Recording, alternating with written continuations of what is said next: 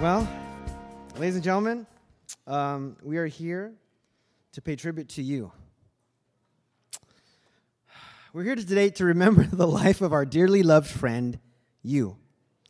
You was born on their birth date, and you died after the number of days that God had ordained for you had passed. After being diagnosed with a terminal disease, our dear friend, you, was given 1 month to live. This diagnosis was commemorated with an extremely attractive wristband that you wore proudly. "Look at my awesome wristband," you would often say. You died peacefully in their sleep during one of Pastor John's sermons. You loved his or her favorite books and television shows and enjoyed various things in life that made you happy. You will be remembered as someone who was always there when they were present and always filled a room with your mass.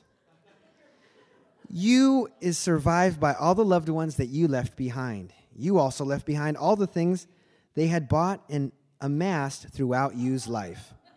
These things will now be mocked by you's loved ones, given to the goodwill, or fought over by family members. You attended Living Spring Christian Fellowship at least once and was somewhat involved there on a frequent or sporadic basis.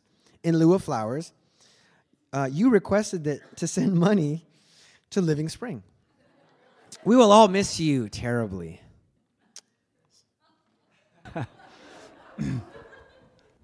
Now, some of you right now are going, don't have my funeral at Living Spring, okay?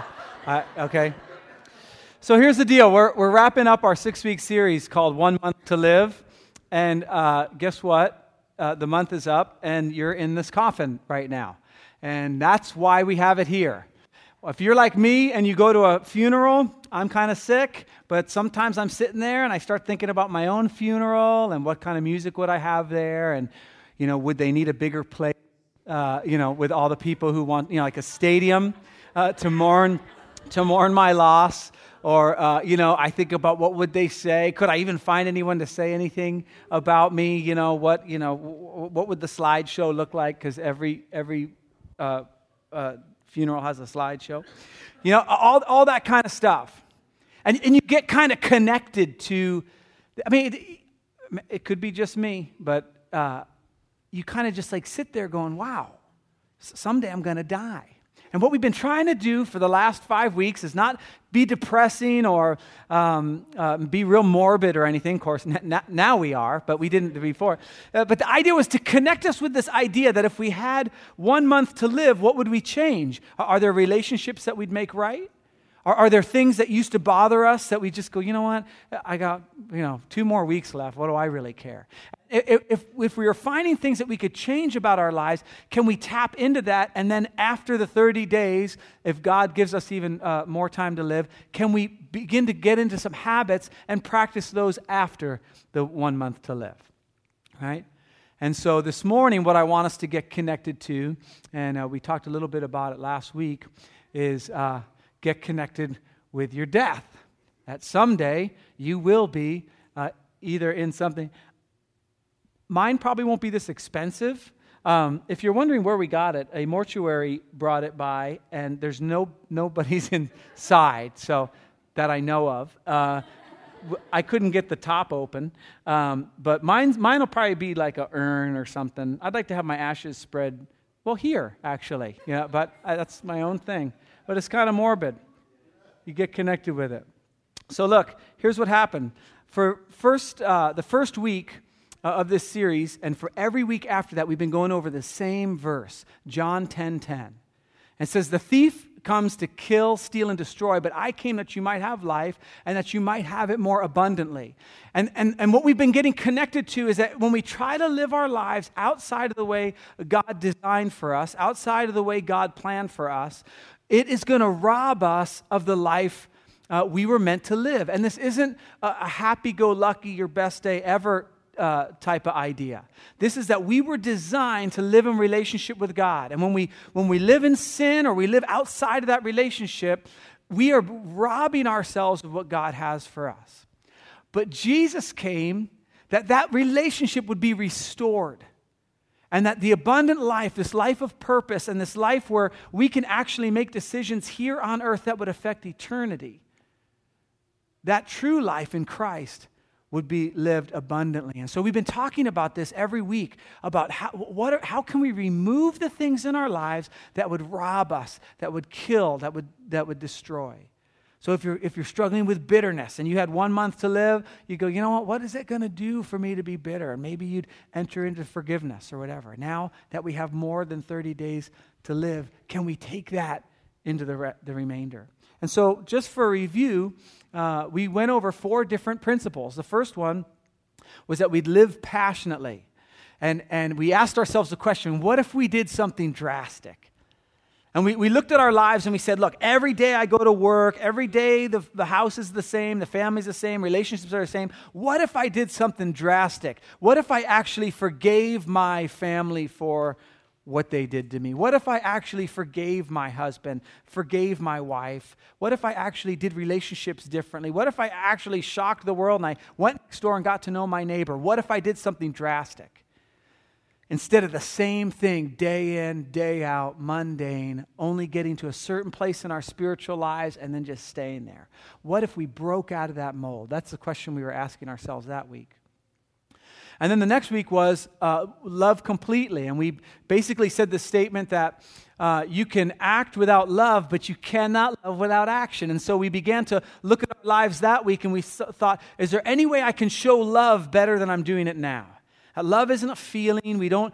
It's not butterflies and all that kind of stuff. It's how do we serve? And we went through kind of the love chapter in 1 Corinthians, and it talks about all the things that love does. And I was talking to Nate the week after that, and he was saying, because we were talking about being a servant to your spouse. And he said, what I tried to do was think of all the things in my house that I'd hire a servant to do, and that's what I'd do for my wife. And it was kind of like the washing of feet, which the servant would do. So he was looking at those things. I thought that was really neat. So we talked about loving completely. How can we serve each other? How can we serve our neighbor? How can we serve our coworker? That one that's super, super annoying, that clicks the pen in the cubicle and you're trying to work and it's like click, click, click, click, click, and you're like, knock it off, right? That guy. How do we serve him? And then we talked about learning humbly, okay? And we said, I forgot, sorry. We talked about learning humbly, and what we said was true humility is seeing God for who he is. And when you look at the scripture, and where the scripture says humble yourself, or this guy didn't humble himself, anytime you see humility, you see the presence of God there. So it says humble yourself, therefore, what? Under the mighty hand of God, that he might exalt you at the proper time. God said about Pharaoh, how long will he refuse to humble himself before me? That when we see God for who he is, how holy he is, how righteous he is, how powerful he is, we see his attributes, we see his nature, we can't help but humble ourselves. And we talked about Isaiah, how he went before God and he said, I'm undone. Woe is me, I'm undone. I'm a man of unclean lips, and I live among a people of unclean lips. And then we saw how Isaiah got restored in that as the burning coal of God's righteousness touched his lips, and he was able to be used by God. And then the last thing we talked about was leaving boldly. And we talked about on this earth, when we make decisions, these aren't sacrifices for God. They're investments into an eternal future. That when we die, everyone in here will die, and everyone will give an account to God for how we spent our life.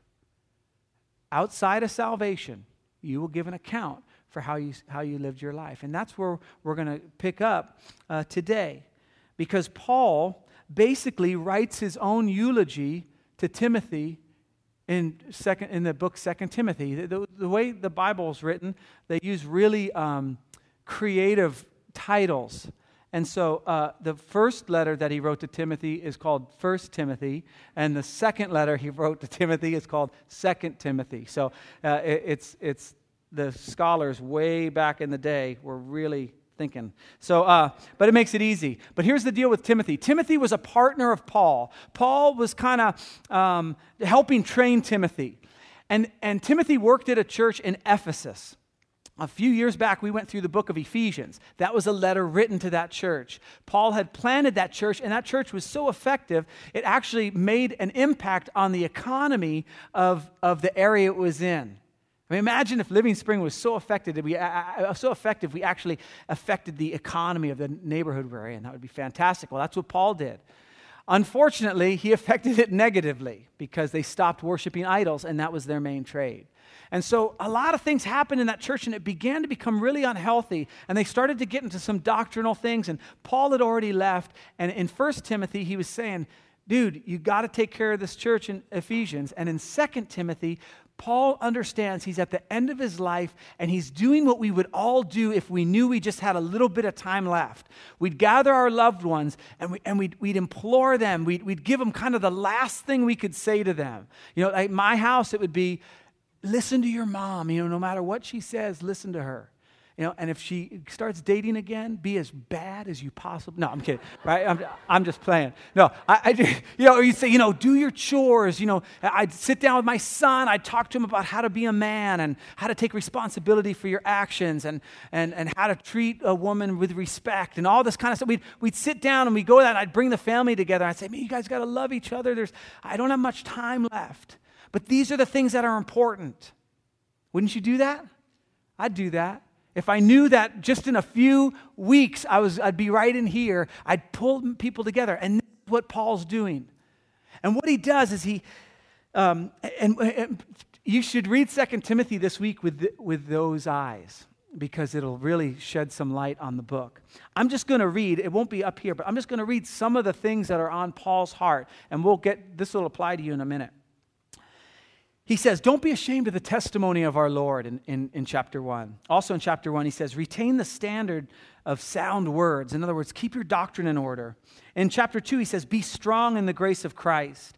And also in chapter 2, he says, the things which you have heard from me, these entrust to faithful men who will be able to teach other also. In other words, he's saying, let's get a good leadership development plan in place so that the church can continue raising up leaders.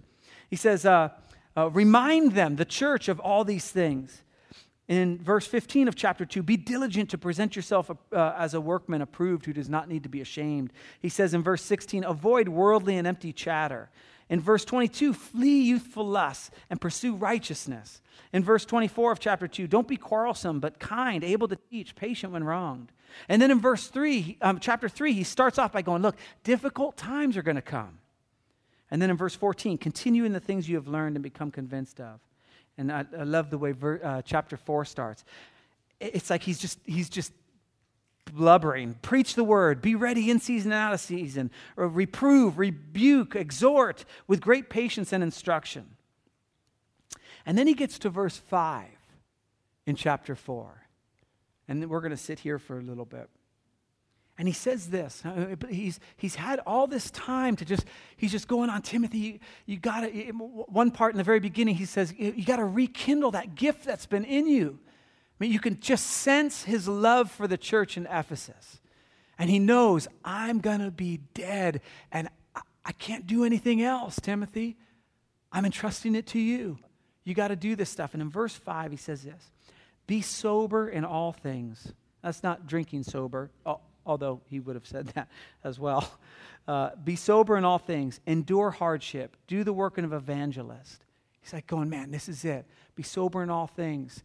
Endure hardship. Do the work of an evangelist. And then he says these next 3 words. It's kind of just like the thing that he really wants to get across, and the thing I want you to get this morning, having gone through 6 weeks of 1 month to live. Do the math. I don't know why it went 6 weeks, but 1 month to live. He says 3 words after that. And these 3 words, if I were being put into this casket right now, and they were going to say, any last words, John? I would say these 3 words to this church today. Fulfill your ministry. That's what he says to Timothy.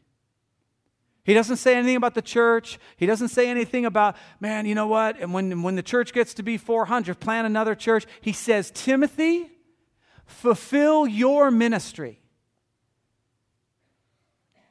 And this morning, what I want us to do is I want us to kind of, as creepy and as morbid as it is, if you were here now, Could you say, I've fulfilled my ministry? I've done it. I completed what the Lord had me to complete. Or do you just go, I don't know, what minute? I don't even know I have a ministry. Well, the 201 class, we're going to be talking about that in the 201 class. I'm more than happy to have you attend that. But you might not even know what your ministry is. See, but there's a satisfaction. There's a longing to have that relationship with God that's so rich and so vibrant that we can get to the end of our life and we can say, I did it. I fulfilled my ministry. Because right after this verse, when he says, be sober in all things, endure hardship, do the work of an evangelist, fulfill your ministry. He's giving him a reason why you should do that in the next verse. It says, for, or because, or the reason I'm writing this is, for I am already being poured out like a drink offering, and the time has come for my departure. What Paul does here is he uses some Jewish imagery. Any Jew who was reading this letter would know what a drink offering is. It's in Numbers chapter 15, and basically the altar would be heated up, and back in the Old Testament, the way you got rid of your sin was to bring a sacrifice to the altar, an animal, a live animal, that was sacrificed on the altar that would essentially pay for your sins. We don't do that now because we had Jesus, who's the author and perfecter of our faith, hung on a cross for our sin. And so that's been paid for. But in the Old Testament, there was an altar, and the animal would go on it, and then there'd be a flour mix with oil, and that would go on top, and it would smell like a really great barbecue, actually. And you're like, well, isn't that, no, it's a sweet aroma that would go to the Lord. And at the final thing they'd put on is this glass of, a thing of wine, and they'd throw it on the altar, and it would just vaporize because it was so hot.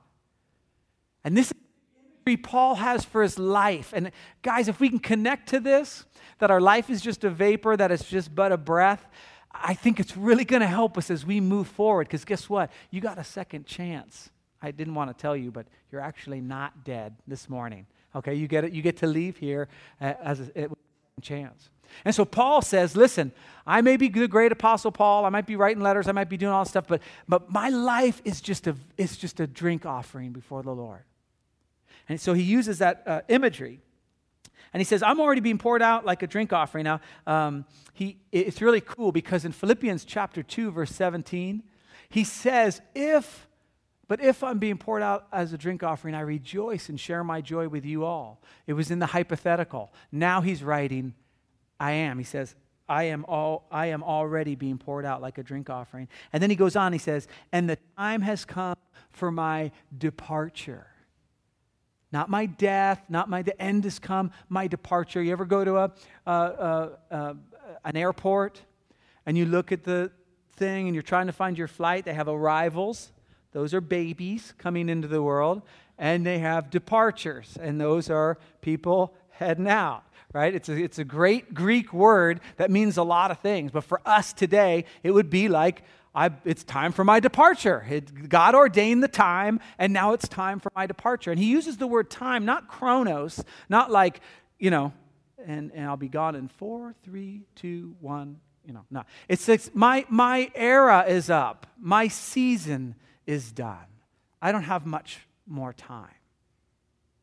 And this word departure is so sweet. It's used 4 ways. In the Greek language, this word for departure is used 4 ways. 4 ways. Anyway, okay. The first is it's a loosening of the yoke of an animal. So Paul, you have this imagery of Paul knowing his whole life has been in service to the Lord, plowing God's field, advancing God's kingdom, and he knows that the Lord is now taking that off. And he's looking to put it on Timothy. And so there's that beautiful imagery. The other thing it has is it was used when nomads would remove the spikes of their tent. And Paul was a tent maker, so he was very familiar with this word. And the idea was, and Paul even wrote about this in one of his letters, where he says, I think it was in Corinthians, he says, we have this earthly tent, right? And soon we're going to hit a heavenly dwelling. And so this idea that my departure, I'm packing up the tent and I'm moving on. It's also about unloosening the ropes on a ship to let it set sail. Because see, here's the thing that Paul understands. Our life doesn't end. We just go to another destination. You know, when you get on the plane, you're going somewhere. There's a destination. Every single one of us within the sound of my voice has a destination. It's just up to us to figure out which destination we're going to, either heaven or hell. With a relationship with Jesus Christ, He's made it possible that we can end up taking a trip to heaven. That it's a departure, he says. And then he goes on and he says 3 things that are really important. He says, I've fought the good fight. He understood that this is a struggle. This Christian life, this idea of living for eternity, not just for here. He knows it's a struggle, which is very encouraging. When you accept Jesus, it's not all pancakes. We had pancakes? Okay. All right? Everything doesn't just work out. All of a sudden your marriage doesn't become instantly better, but you have the tools you need to make your marriage better. Right? Your finances you don't just get a thing and it's like, wow, no more debt? You're kidding me. But you have the tools and now the Holy Spirit to be able to help you make wise financial decisions. Okay? He says, I fought the good fight. I finished the race. And I've kept the faith. If you look at the Greek, and again, it's not trying to be fancy or anything, but it's really cool because it essentially says, the fight I have fought, the race I have finished, the faith I have kept. Those are the focal points. The fight, I fought it. The race, I finished it. The faith, I kept it. And that is our goal. That is our goal. God has given you a ministry. You might not know what it is. You might need to go before Him for the next several days and go, Lord, what do you want me to do? But He has a course that has been set out for you. Paul said, I don't run without purpose. I don't box as beating the air, but I buffet my body. I make it my slave. There's a course set out. I fix my eyes on Jesus at the end, the author and the perfecter of my faith, and I run this course. God has set a course for your life. And it's not just to be happy. It's to glorify Him. And as we saw last week, He has given us things to do that He's prepared in advance for us to do. And in the next, when we're done with this series this week, and then we have men's retreat next week. And men, you know what? If you're dodging that bullet, trying not to go to men's retreat, I'm speaking there, I would be so sad. No. Just go. It's $150. It's going to be a lot of fun, and it's going to be great up in Oak Glen. And the beds, they have no new beds. They're all the same. But I just wanted to say something, But it's going to be a blast. I'm really looking forward to speaking up there. But now I've lost my train of thought. Okay, I started talking about men's retreat. Thank you. Okay, so the idea is that God has given you a purpose. God has given you a ministry. Something to fulfill. So we have men's retreat. Then after that, we're going to do a 4-week series on our why is Living Spring even here, our mission statement. To reach our neighborhood and the surrounding communities with the love of the Father, to restore lives to healthy relationship in the Son, and to respond to a move of the Spirit. And on the 4th week, we're going to have sign-ups for ministry. Children's ministry, junior high, high school, ushers, greeters, all that kind of stuff. You got 4 weeks to figure out what your ministry is. Because then you're like, okay, when shouldn't I be here? Okay, in 4 weeks, right? It's going to be a ministry fair. It's going to be awesome. But the thing is, God has set this course for your life. God has set this out. And what He's saying to you and He's saying to me, fulfill your ministry. Paul is speaking to us. The Christian life is not to just come to church every Sunday, listen to a message, feel guilty, try to change, manage your sin during the week, and then come back again the next week. It's so much more than that. It's so much more fulfilling than that. It's so much more risky than that. It's so much more dangerous than that. It's a fight. It's a race. It's faith. And Paul's telling Timothy, but I don't have that much longer. Fulfill your ministry. Do the work of an evangelist. Do it. And here's what I want us to get this morning. He goes on, Paul goes on, and it's kind of cool because he's, again, you need to read 2 Timothy. It's really great. But then he's like, it's getting to be wintertime at the time he wrote this. And so he says, hey, I need the cloak I left in Troas. Okay? So he wants this, and I need some parchments to read because he's in jail and he doesn't have anything to read. I mean, you just get this intimate relationship with Paul. You see him like someone who's in prison just going, it's coming. And he was a Roman citizen, so they didn't crucify Roman citizens. They cut off their head. And it's most likely how Paul died. He knew the time was up. Can we connect just this morning with our own mortality, as creepy and as morbid as it is? Can we pretend, I guess, that this is our funeral and we're in the casket? And everyone's sitting and they're going, man, they're coming up, they're reading the eulogy, they're showing the slideshow. Did you fulfill your ministry? Did you even find out you had a ministry?